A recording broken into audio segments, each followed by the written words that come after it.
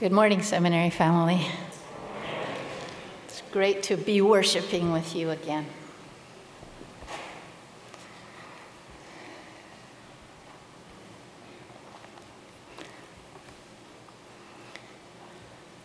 Have you ever met a Nebuchadnezzar pastor? Or maybe observed one? Here's what I mean.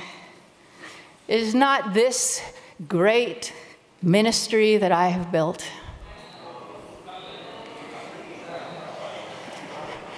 I had one experience with a Nebuchadnezzar pastor in a previous ministry place that John and I were.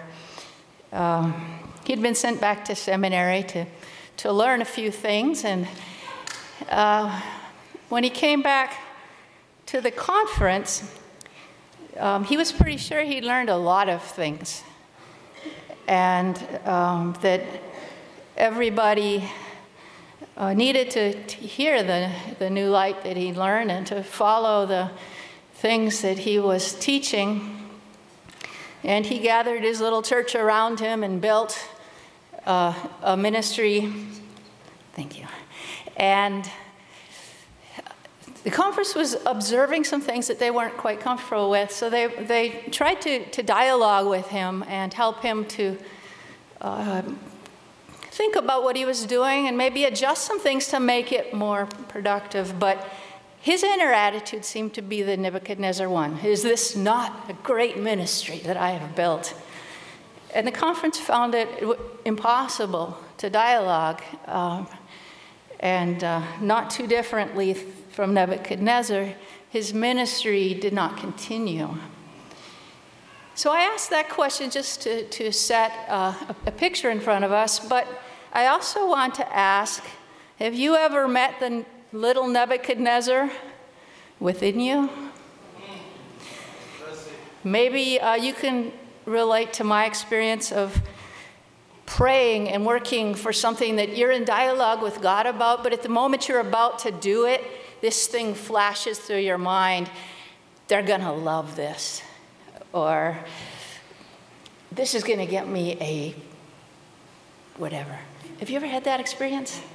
You've been praying about it, but you've got that little Nebuchadnezzar within you that keeps coming forward and saying, look what I've done. Look what I'm doing.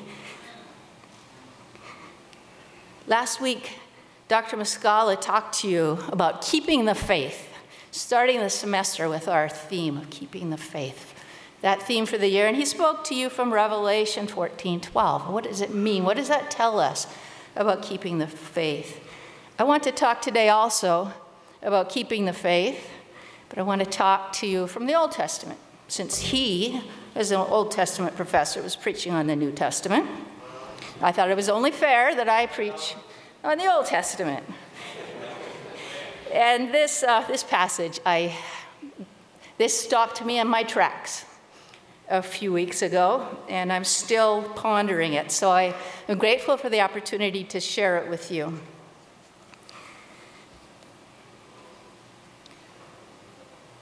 I think we all have this flaw of the Nebuchadnezzar pastor, and let's listen to what God has to say here. Let's see if I can. There we go. God seems to be facing some Nebuchadnezzar people here, because he gives us a reminder. He gives these people a reminder. This is the end, the last chapter of Isaiah. He's just been talking about the future new earth and future glory for his people. But then he comes back and he says, thus says the Lord, heaven is my throne. The earth is my footstool. You know, we can listen to these things and we've heard it so many times, right? We hear it in the Psalms when we read our Psalms at worship, and it can get repetitive and we get used to it. But we need so much to remember the reality of this, not just the words coursing through our minds, but the reality of God. This God who dwells in the heavens, who created the heavens. If we could just pause sometimes in our scripture or often in our scripture reading and use that gift of imagination that God has given us and just picture those heavens that are his throne.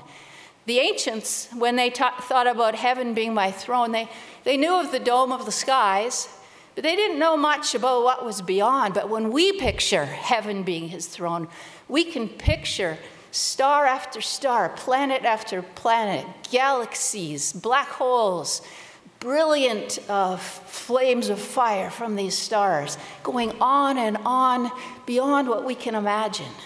And God says, heaven is my throne.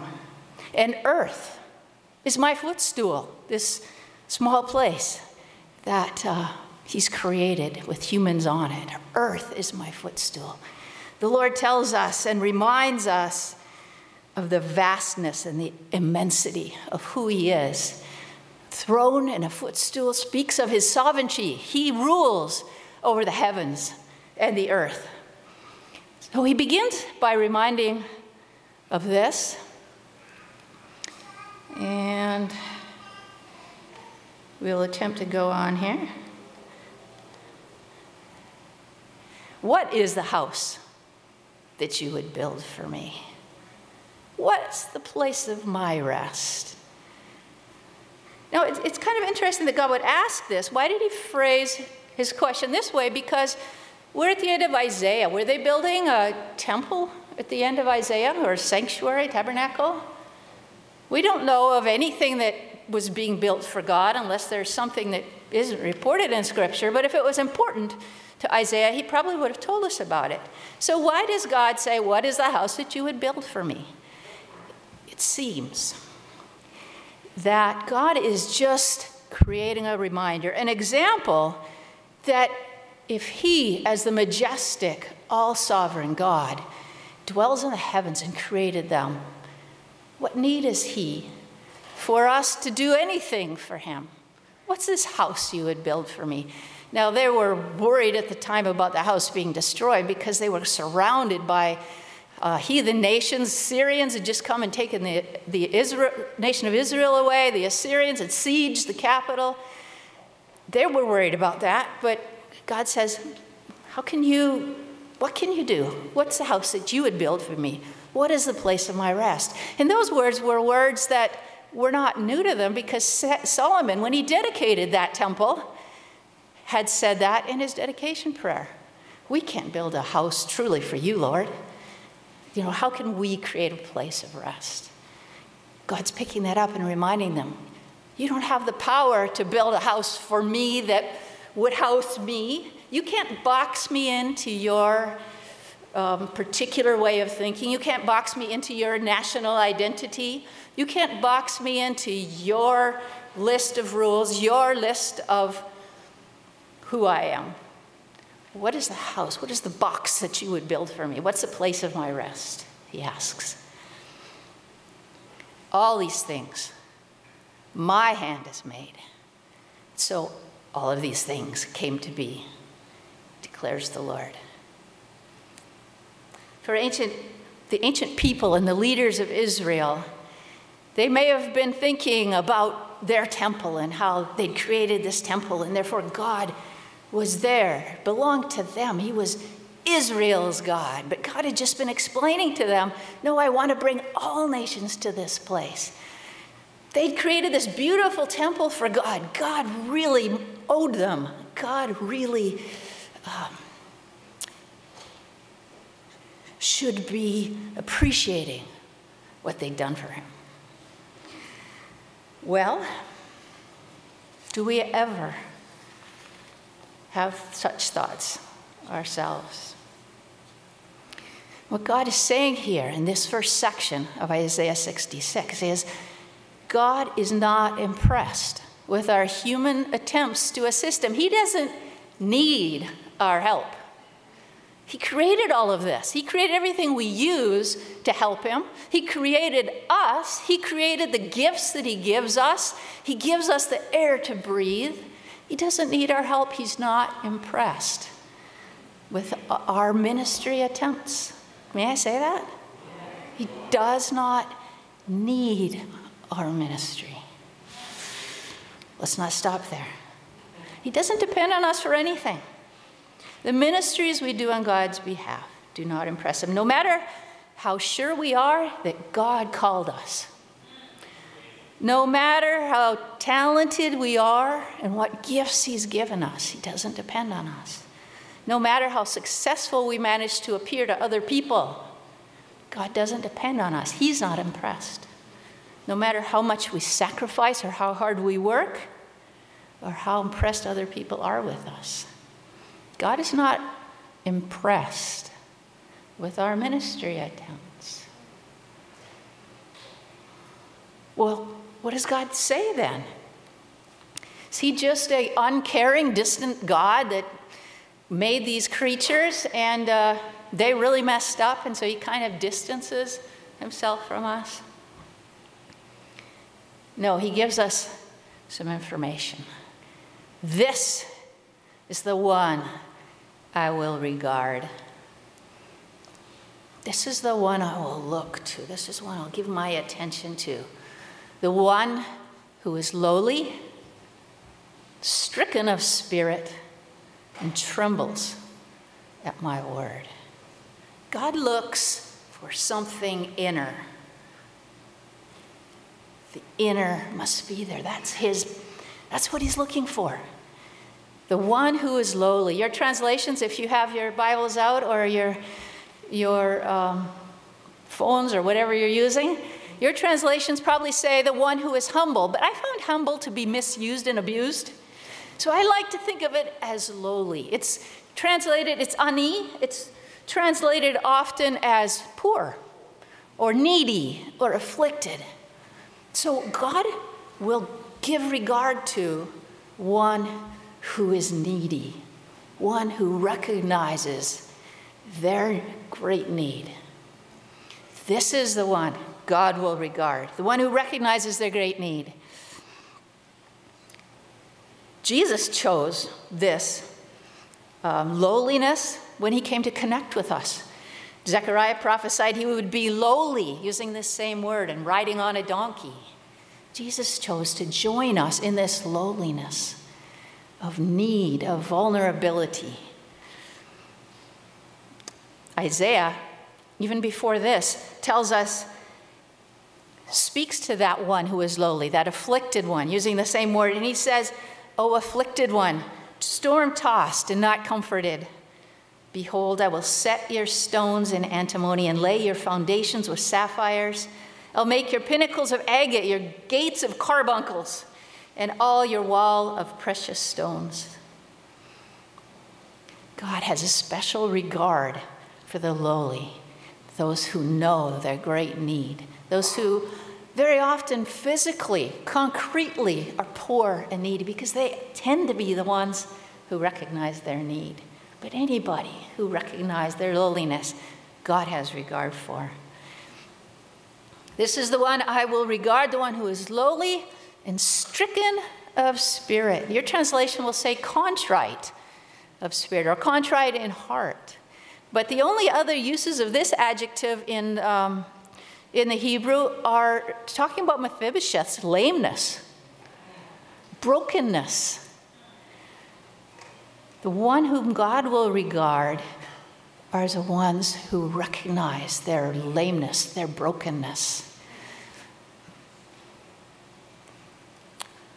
It's easy when we have a gift, when we have an ability, when we get more education, to feel like we have a lot to contribute, more than some others.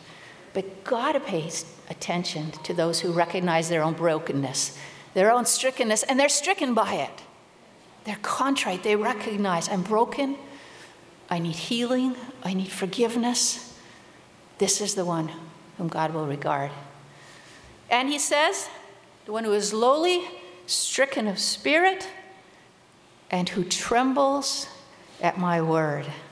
He started this passage by saying, heaven is my throne, bringing us to tremble before him, to show awe and reverence as a kind of fear before him, that kind of fear.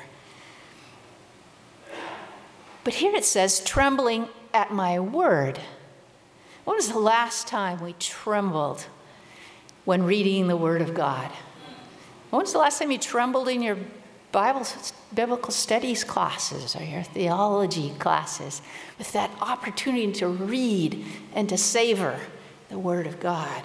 When was the last time you trembled in your devotional before the Word of God? When you saw an instruction in Scripture, you know you're not obeying. When you recognize the incredible grace of God in forgiving you and valuing you. Tremble at his glory and majesty. Tremble at his instruction. Tremble at his grace. We are beholden to God and dependent on his mercy. Again, no mention of impressive ministry results. What he does regard is the inner attributes of lowliness, strickenness of spirit, trembling at his word. So, why did God feel the necessity to protest this lack of need, or protest and demonstrate his lack of need for their services, and insist on an inner attitude? What was going on in the group that Isaiah is addressing? There's no story to help us here, but there's some hints. And this is a literal translation, but just read it over and see what you see here. Not completely clear what God is saying, but there's some things that are very clear. Slaughtering an ox, killing a man. Two things put together. Sacrificing a lamb, breaking a dog's neck. Presenting a grain offering, blood of pigs. Memorial offering of frankincense, blessing an idol. You can see a series of 4 contrasts. The first in each pair are things that God himself invited Israel to do in their worship. The second are things that others in the world are worshiping or doing as part of their worship. For each of these, it's a series of 4 contrasts. It may be, like most of our English translations insert, that it should be saying slaughtering an ox is like killing a man. Sacrificing a lamb is like breaking a dog's neck. But you have to add those words. And the King James Version may have been right to add those. That may be what's being implied, or it may simply be that they're not doing all of these things. They're trying to be impressive to God and do the ministry that God has asked for. At the same time, they want to mix in some other things that they enjoy or they want to do with their friends, or it's kind of an insurance because they're not absolutely sure God's going to take care of this situation. If you look at the end of verse 3 there, he summarizes. These people he's been describing have chosen their own ways. These people, these leaders, their soul delights not in the slaughtering of the ox and the worship of God, but in their abominations.